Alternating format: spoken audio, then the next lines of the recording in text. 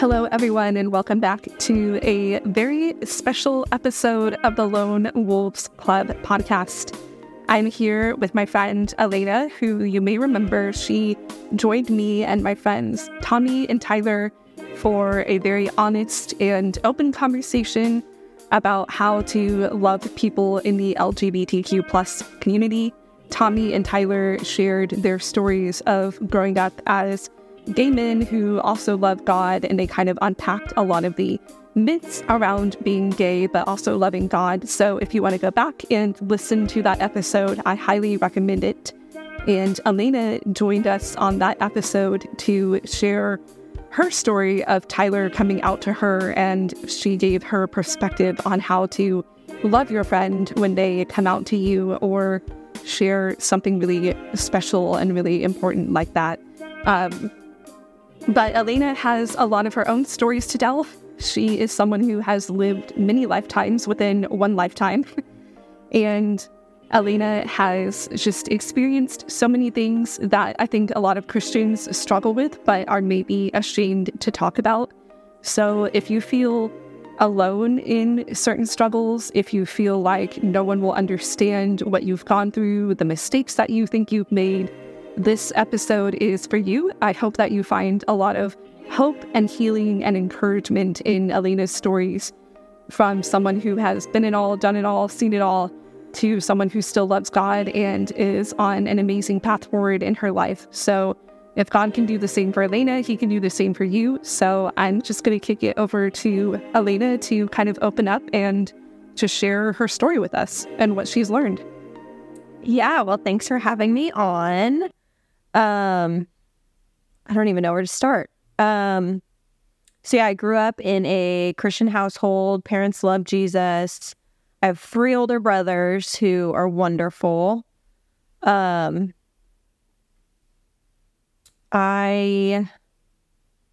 was in the church. I understood who God and Jesus was and the importance of it. And then some stuff went down in my family, and I got kind of confused by a lot of things about how kind God is and why would he let this happen, and, all of those questions. And then in high school, I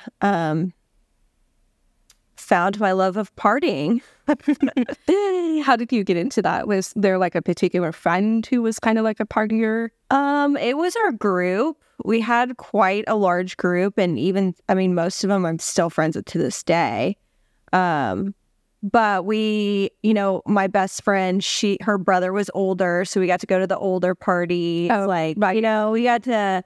So you felt like special? Yeah, we felt super cool. So, and at home, my dad traveled for work Monday through Thursday, or sometimes Monday through Friday. And my mom has fibromyalgia, so it's a chronic pain disease that affects your whole body. And so mom was in bed a lot. There's stuff going on with my brothers, and so I didn't feel super secure at home. And I think that's kind of why I leaned into the partying and the friends and that kind of stuff. Definitely rebelling. And then junior year, looking back, I had undiagnosed anxiety, but back then it was skipping class. And I had the choice to either get it together or go to another school to do my classes in a semester instead of a year. Oh, okay. So wait, so you were skipping class because you were anxious? Yeah. Looking back now, I think I was just really freaking anxious and miserable. So they gave you the choice of get your stuff together or go to a different school and wrap everything up. Yeah, wrap everything up in a semester rather than a year. So senior year, I only had to do a semester, and then I graduated. And then the day after I turned 18, which was April 27th, I packed my stuff up in my car and I drove to Austin and moved in with my brother and his wife, newly married, which I still can't believe they let me do that. But And then from there, it was just, I took a year off I got a job working on 6th Street. Oh my gosh. Bartending. And so I did that, and again, really kind of got introduced into the real party and drug scene, and found myself dating a guy, and then a couple months in realizing he was a drug dealer. Oh my gosh. That's a whole other story. But basically the gist of it was I figured it out. Maybe I was naive. I was naive. I didn't really realize what was happening until it kind of was there. So that's when I first got introduced to like drugs. So like I did a lot of cocaine. We would do a lot of ecstasy, go to concerts, stuff like that. And then, you know, it always leads to harder stuff. And so I got into pain pills. And that kind of erased 6 months of my life, to be honest. Nobody really knew about it. Parents didn't know about it. So that was kind of it. And then I guess after that boyfriend, I decided I was going to go to beauty school. So I went to beauty school. I met a guy there who's in the barber program. And he was a shy, quiet guy, really sweet. And we started dating. And then he turned out to be just, a sociopath, literally. Like he had in quotes, dark side. And so that took me 6 months to see. And by then I was so far gone into everything, I didn't even know who I was anymore. And I ended up being hospitalized for a week and then got out and realized I needed to get sober, and then partied for a couple more years, and then finally decided to get sober. And it wasn't until after I was baptized a couple months into it, I decided to get sober. I've been sober 6.5 years. Yeah, that's amazing. And I remember when you came to our life group, you shared that it had been like a year, I think, when you first started to our life. Yeah. I thought that was really special that you shared with us. But just backtracking a little bit, I think when it comes to like partying and like drug use and all of that, I think something that a lot of people don't realize, and you might have felt the same way, is how easy it is to get into that lifestyle. I mean, I remember you even told me that it's so easy to find drugs, like easier than people think it is. Yeah, very. So like looking back, I guess, like what are some signs that you wished you had looked out for, or like maybe some things you would like, some red flags where you're like, oh, maybe I should like avoid this person, or like, I guess, how can people like avoid kind of falling into that like partying lifestyle? I think people, especially at 18, 19, 20, 21, like, I think people are really naive and they think, oh, I just do it on the weekends. I just do it to party on the weekends. But then what happens during the week when you get bored? Or your friend asks you, hey, you want to go grab drinks? And the drinks turn into Coke and turns into 4 a.m. going home. Like it's like a snowball effect. It like really does just take over. And like, I think a huge part of it is the people you hang out with.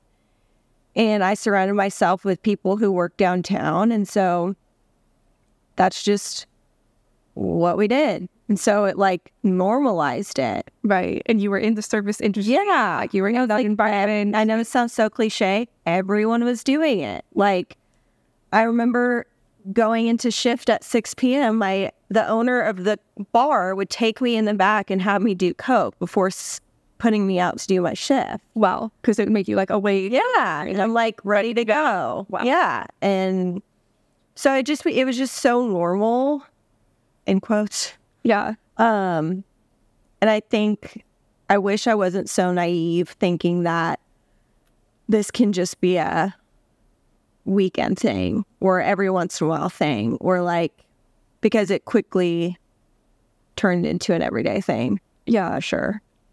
Yeah. And I think that's really wise. I've talked about that before, maybe not on a podcast, but with you and other people I've talked about like the idea of not trusting yourself so much. Yeah. And I think we all do it, right? We all think like, oh, I can handle this, I can handle that. But sometimes you really can't, especially if you do have anxiety or depression. I think it can be even easier to lean into drugs or alcohol or stuff like that to numb your anxiety and to deal with your depression. Absolutely. Yeah. It can kind of be a perfect storm if you have all of that going on within you. And it's just such a, you drink and you do drugs so you can get numb from the feelings. And then you stop doing it and all the, you're like, why am I so anxious? Why am I so depressed? It's like, well, I'm not that way when I'm on drugs or drinking. So might as well just stick to that because it is easier to not feel right and have a good time and be the party girl and like, do it for the plot, staying up till 7 a.m. and then having to go to work at 8. Like that life just became so normal to me. And so it wasn't until I was hospitalized that I realized like how I'd just been slapping a Band-Aid on a gun wound, really. Yeah. Yeah, I think that's really powerful and really important. And I remember you shared one time like a really poignant example of when you realized like, yeah, partying and drugs isn't for me anymore. Like you were at a particular party where you had this moment of clarity and you're like, no, I'm not doing this anymore. Yeah, we were out on 6th Street. We went to an after party and there were 2 plates of white powder that they were passing around. And one of them was Coke and I did a line of Coke and then they handed me the next plate and I was like, I don't know why. Well, it was definitely a God thing. Excuse me. But I was like, wait, what is this? And they told me, oh, it's GHB, the date rape drug. But you just do a little bit of it and it feels like you're on ecstasy. Wow. And I put the plate down and I walked out. I went to bed that night and I woke up and never touched drugs again. Wow. I was like, I dropped all of those friends. I deleted numbers. I blocked numbers. I sat in my studio apartment for probably 6 months and did not go out because that's the only way I had power over it. And Rachel, of course, she's my best friend and she, that's how we became close. She sat in my studio apartment with me every weekend night when I didn't want to go out. She would stay with me. And so that's how I got sober from drugs. Yeah. And I think that's huge too. Like just taking all the steps that you took of like deleting numbers, blocking people, not going out. I think a lot of people don't realize too that, you have to go to great lengths to walk away from that kind of lifestyle. Yeah. Like I know some people think they can still hang out with the same friends, they can still go to the same bar, they can still whatever, but it's just so easy, I'm sure, to just get sucked right back into that. Yeah, it is. And like, I mean, even to this day, if I go out, which is like 3 times a year, I run into those people and they're doing the same thing they've been doing since I was 18 years old. Wow. That was 11 years ago. Wow. They're still at the same bars. They're still staying up till 7, 8 a.m. And they'll ask me, they're like, hey, you want to come to this after? No. I know my limit. I know my boundaries. And I'm confident in that now. But I wasn't at the time. Yeah.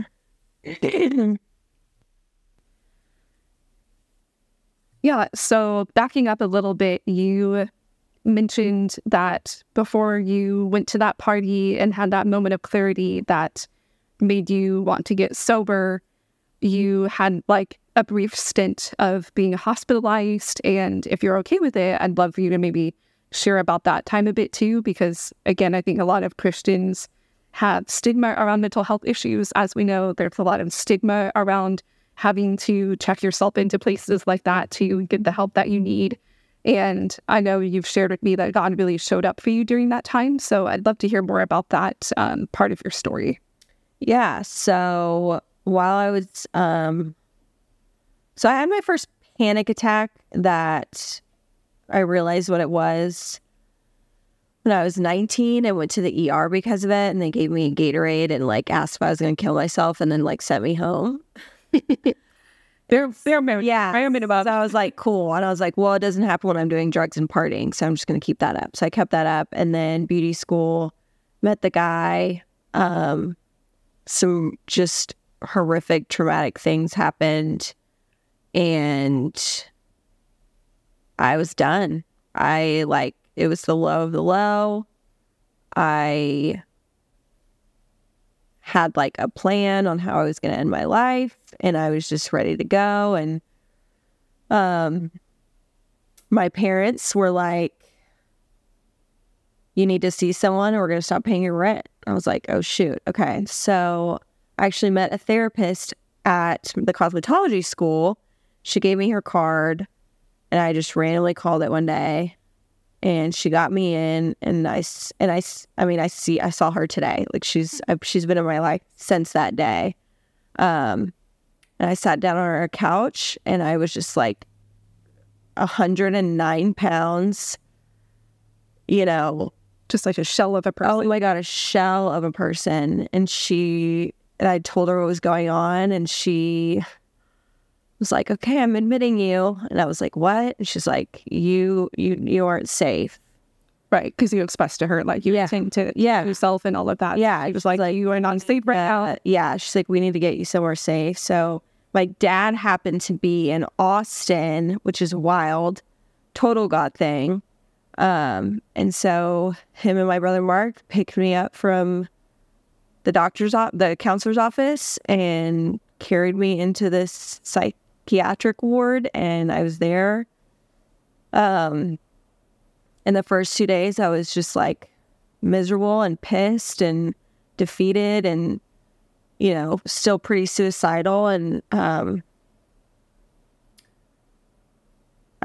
just rock bottom basically.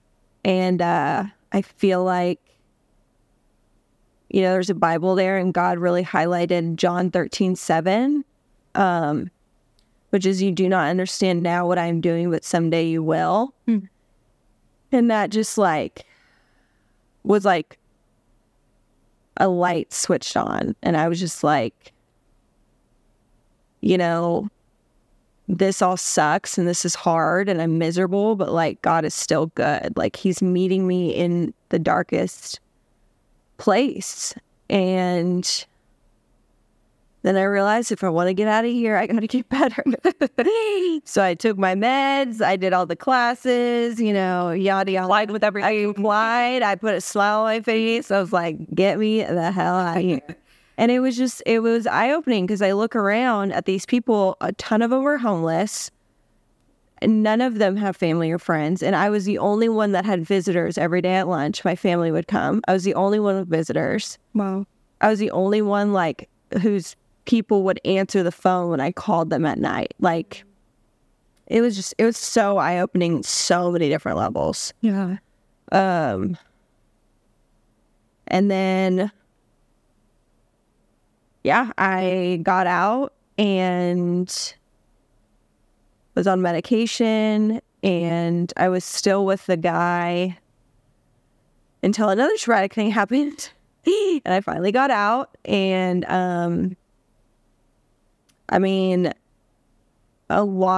for a long time didn't share with people that I had gone through that because I was embarrassed. And you see on the movies like psych wards and like crazy people, and it's like, no, it's food. Like anyone could end up there, really. And I'm not even saying that it was the best thing for me because I'm not really sure looking back. But it did what it needed to do, and I'm here today because I went through that process. And to get out, I had to do an outpatient program, which was 5 weeks, 3 days a week, 4 hours a day of group therapy. Wow. Yeah. A lot. It was a lot. And I would show up high. I would be there, but I was usually stoned or, even hungover, whatever. I had quit the hard drugs around for that time just because I was on so much medication and stuff. Right. yeah, like I said, it's just God met me in that place. And so I'm grateful for it. And I wouldn't be where I am today without having that experience. Yeah.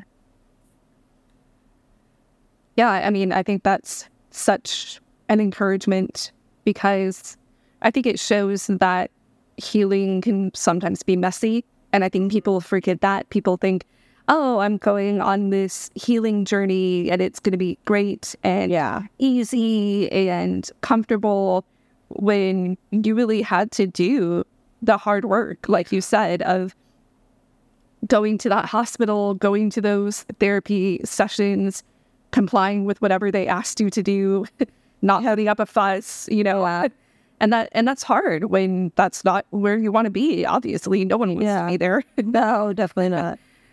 But so and the reason I love your story too is because it kind of shows that healing isn't always linear. I think a lot of people think it's a linear journey, but I think it's more like, peaks and valleys, ups and downs. Yeah. And so you shared with me that after you got out of the hospital, you continued to party. Mm-hmm. You broke up with that one crazy boyfriend. Yeah. Continued to party. When you say party, like, did you get back into the hard stuff, or were you just like drinking and like doing? Yeah, I got back into doing coke. I quit messing around with the painkillers and the ecstasy. But yeah, coke was still a thing. And it took me like I was doing better, but I was not okay.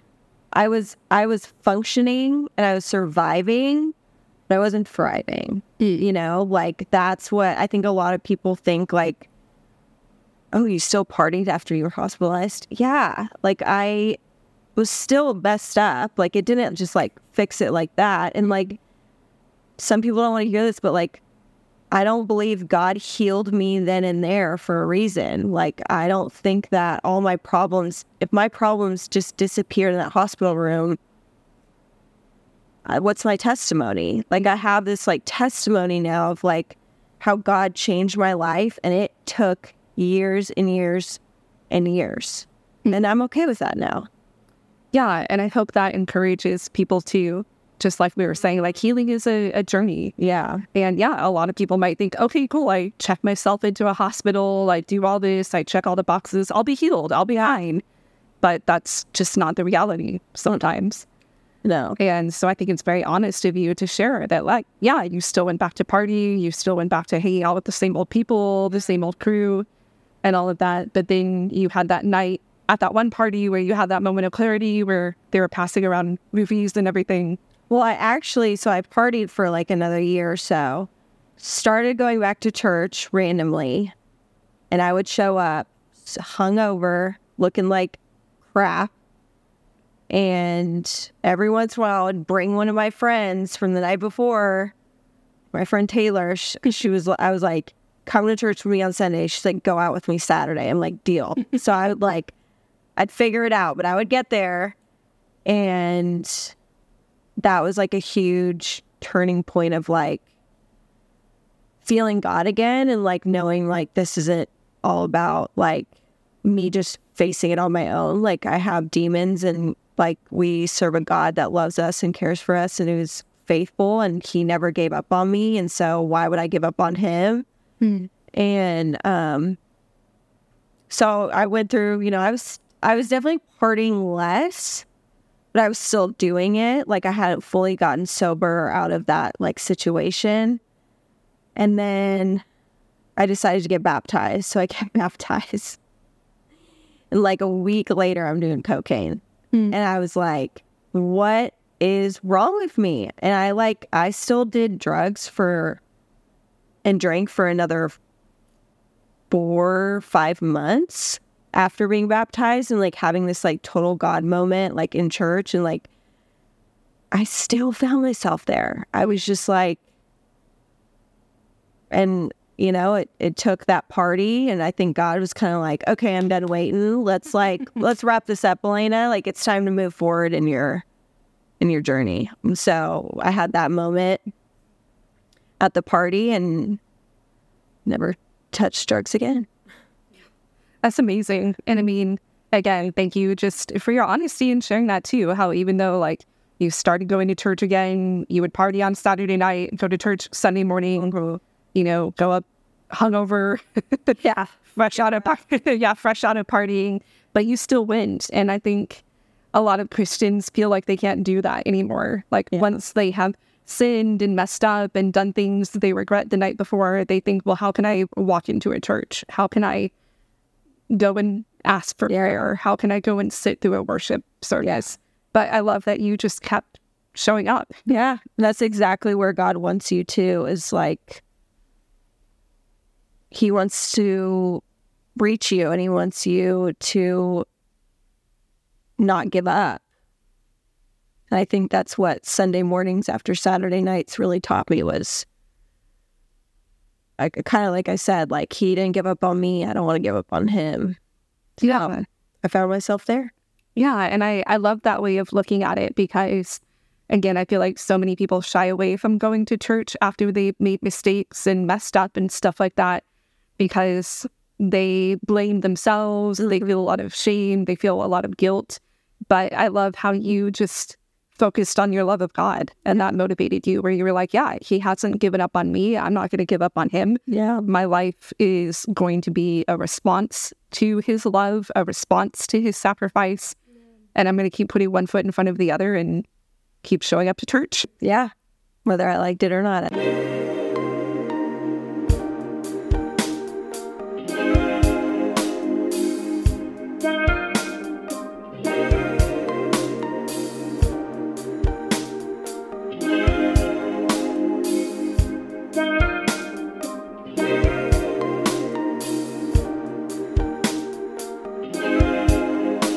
All right, so Elena has shared her story. She's taken us through kind of the peaks and valleys of her healing journey, which I love because, again, it shows that healing is not a linear A to B kind of journey. So now I would really love for you to share like just how you kind of let go of the past, because I struggle with feeling forgiven for past mistakes or past regrets. And I know that's a very common thing in Christian communities. We kind of tend to beat ourselves up for the past. So how did you kind of find freedom and healing to just let that go and walk in the truth of what God says about you? Lots of Jesus time. Yeah, I think, and my therapist helped a lot with this. So everyone go to therapy. It's wonderful. But just combating those thoughts and those fears and the shame and the guilt with like God's truth about what he says about you and how he feels about you.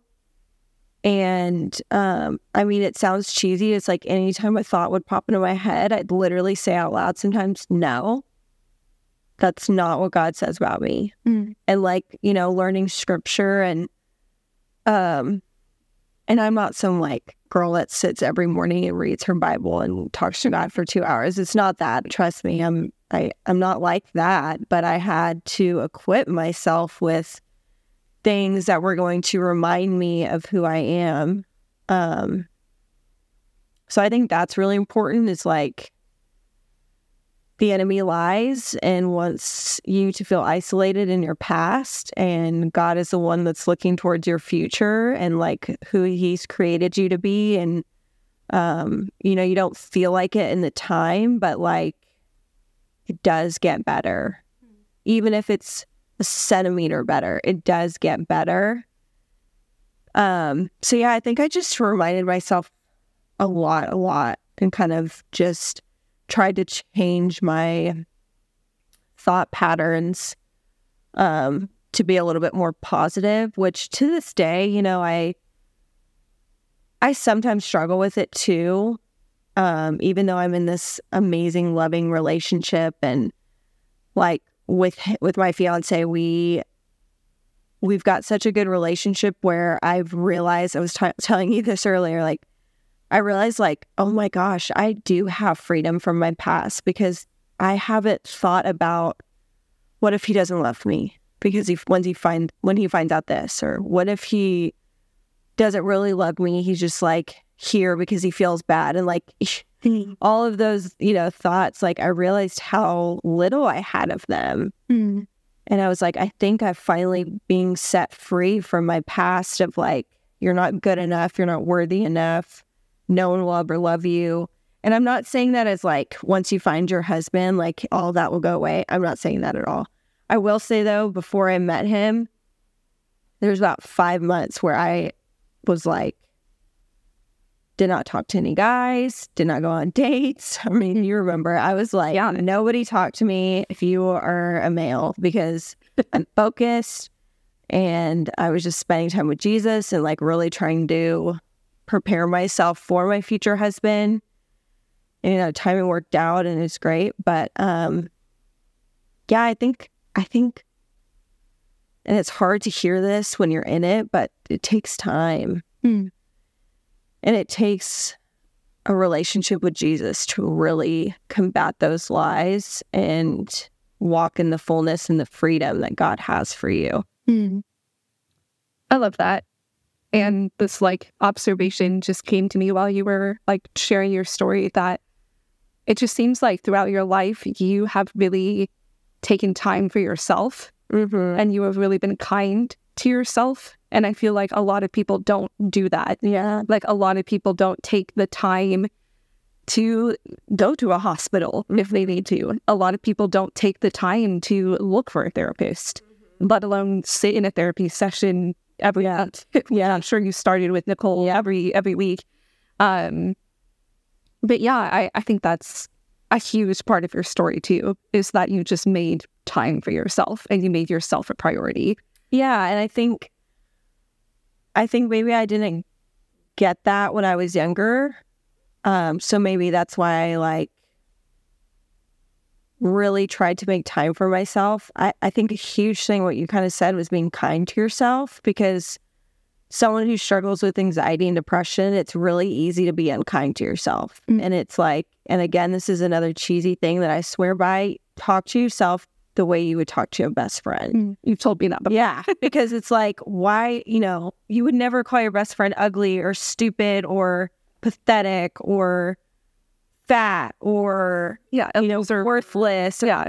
Like you would never say that. So why are we saying that to ourselves? And it's like, amen.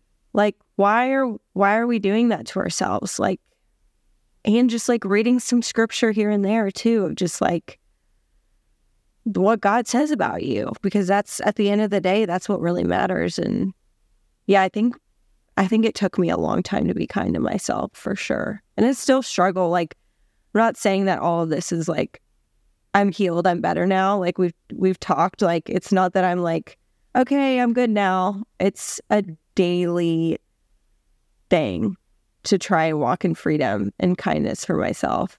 Yeah. And some days are better than others. And some days I need you to tell me, and some days I need my fiance to tell me. And other days I'm like, I can tell other people and pour into other people about it. So it doesn't turn into rainbows and butterflies. I'll say that, but it does get significantly better. Yeah. Because I mean, I remember like, you had a tough summer, like over the summer was pretty rough. And again, I loved that you just took time for yourself and you were kind to yourself. You let people in, you meditated on what God said about you. And yeah, I mean, I think this might sound discouraging to people, but I still struggle with anxiety and depression after going to therapy. You still struggle with both of those things after going to therapy. And I saw this video the other day. I think I might have sent it to you. I can't remember. But this pastor was talking about, it was called like the Mountain of Healing.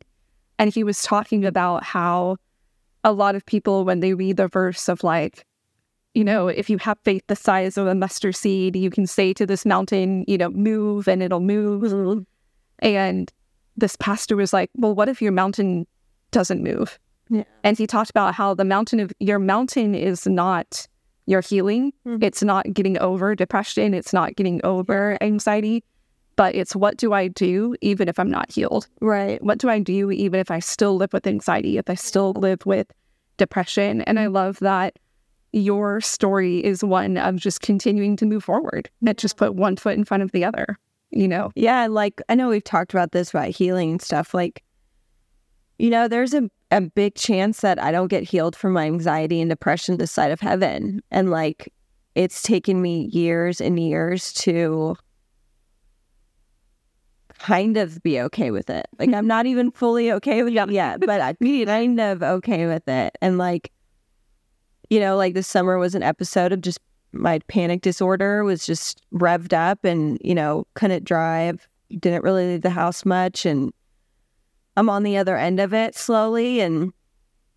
But that summer doesn't take over all the work that I've done. And it doesn't mean that I'm any less to God because I had a really hard couple months. And it felt like during the time it was step backwards, but it was really just like, it's just part of my journey. Like, it's not going to go away. You know, I pray that God would heal me this side of heaven, but that's, you know, that might not be true. And so I have to be, and we've talked about this, like, we have to be okay with our struggles and them not just like going away because we've done a lot of work or like taken enough meds or seen the therapist enough or prayed enough or read my Bible enough. And so that's something I'm actively working on. Yeah, me too. Yeah. Because it's hard. It's a tough pill to swallow. But I think at the end of it, like, I just try to remind myself, like, God is good and faithful and true,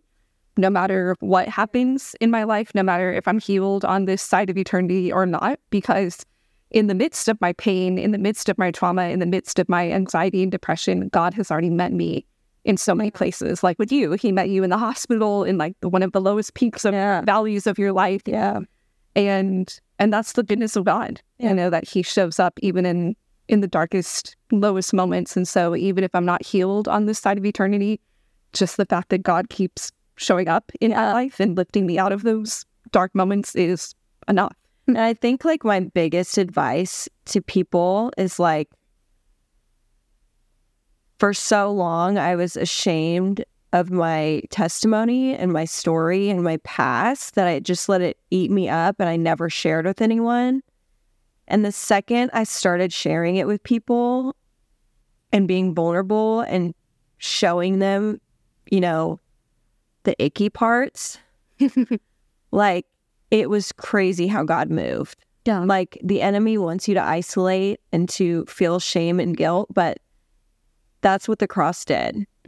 God, you know, sent his son to take that away from us. And so I want to live my life sharing my testimony and my story to people, especially, you know, Christians who feel like they can't have a past like theirs, or they're not good enough because they're a Christian, but they struggle with anxiety, or they're a Christian, but they've had suicidal thoughts, or, you know, and so it's like, the more I share it with people, Christian and non-Christian, it's crazy the responses I get, because 9 out of 10 times say, oh my gosh, me too. And it's crazy. And it's so cool to see what God does. And we end up in these long conversations over coffee or a drink, and like, you just learn more about this person that is just sometimes even just so lost, and you get to share Jesus with them, which is so cool, you know? Yeah, like, I think of that verse that says,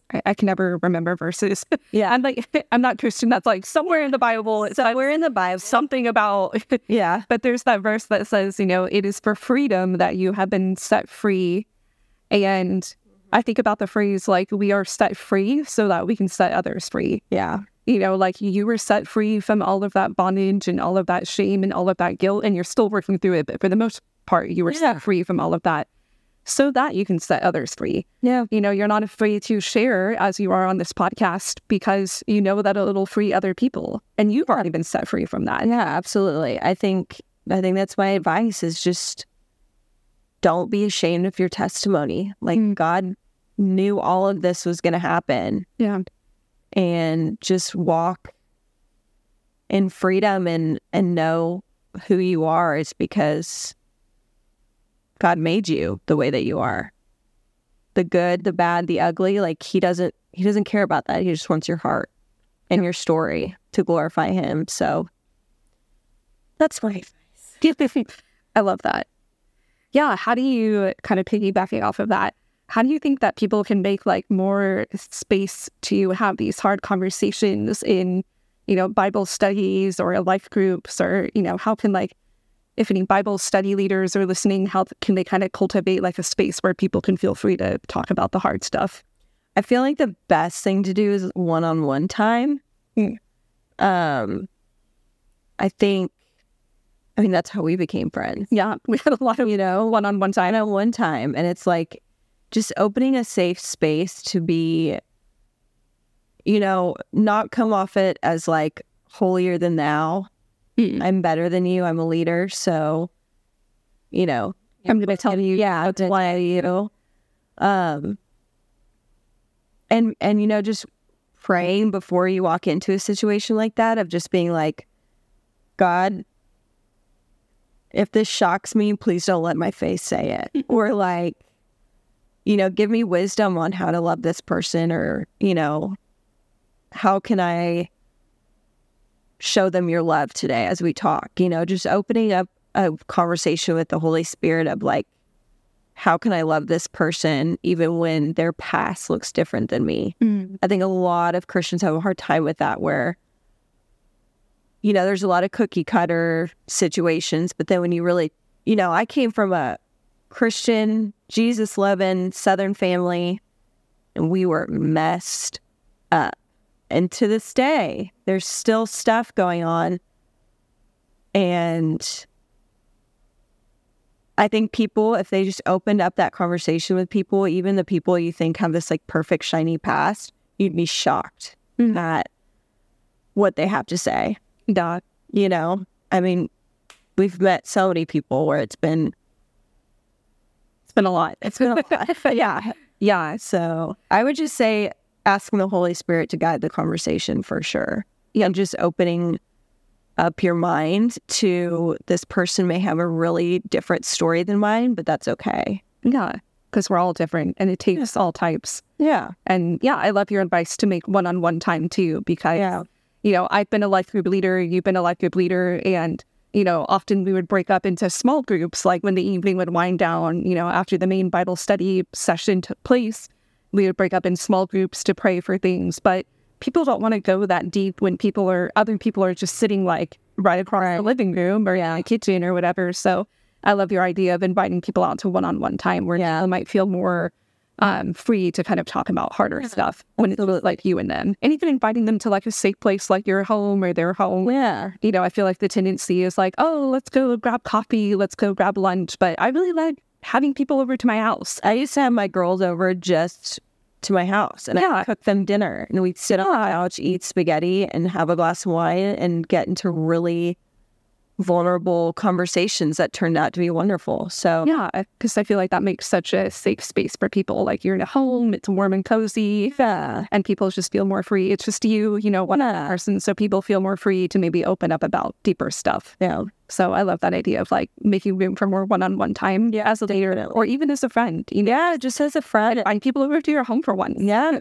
Like, instead of grabbing coffee, instead of grabbing lunch, maybe surprise your friend and be like, hey, do you want to come over? And like, I'll cook a meal for us. Yeah, I do it all the time. Yeah, and I love that. I mean, we're sitting in my house right now. Yeah, exactly. And I love that because, I feel like it just opens up space for people to be more vulnerable and go a bit deeper than they would if they're in like a restaurant and people can overhear their conversation. Yeah, I think people, and this may be a hot take, I think people crave to be vulnerable. I really do think that. I know a lot of people are scared to do it, but I think people crave to find someone that they can be vulnerable with. Absolutely. Yeah. I agree.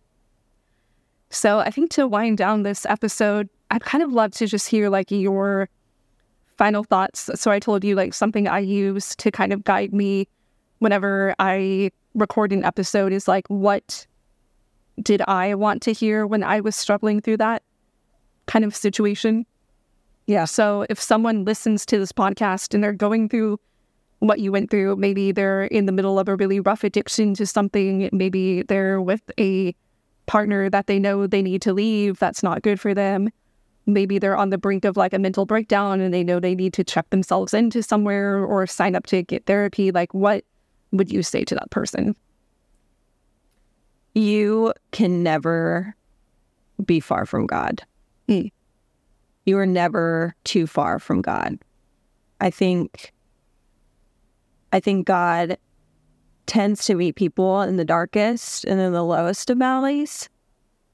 And I think that just says something really special about his character and how kind of a father he is. But there's literally nothing that can separate you from the love of God, just like in Romans. 8:38, we looked it up. Yeah, 8:38. Yeah, there's nothing you can do that will separate you from God. And I think a lot of people, the first thing they do is, oh, I did this, and turn away from him. And then you just keep turning and you're just like, before you know it, you don't even feel his presence anymore. You don't have to feel it to know that he's with you. I mean, I found God in a hospital room. I mean, I was ready to end my life, and I found him, and I found him again at that party when I was about to do date rape drag, apparently. And Yeah. I found him, In the midst of deep depression. Yeah. I mean, anxious nights. Yeah. I mean, this summer I found him even more, like I feel like each day I find him more and more. And so just knowing that he hasn't left your side, he's not going anywhere, and you can try your hardest, but he's like a best friend. He's not going to stop. Amen. I love that. Well, thank you so much, Elena, for sharing your story. And I really hope that this episode encourages people who are just going through hard times. It's human to struggle. It's human to have hard times. So I hope that Elena's story will encourage you to take whatever steps you need to take to move forward in healing and growth. So I'm going to wrap things up here. Don't forget to follow me on Instagram at lonewolvesclub.pod. And don't forget to rate and review. Elena, have you rated and reviewed? I have not. Oh my gosh, I haven't. We're going to do it right now. Right now, I'm getting my phone out. But don't forget to rate and review from whatever platform you listen to podcast on. I am on all platforms, including YouTube Music. So if you prefer the YouTube Music app, you can search me there, Lone Wolves Club, and I'll pull up. And you can also email me at lonewolvesclubpod@gmail.com. That's a great place to offer me feedback on episodes or leave me ideas for topics that you wish I would cover. All right, so this has been another episode of the Lone Wolves Club podcast. I'm your host, Nicole Porter. Thank you so much for spending a tiny part of your day with me. And until next time.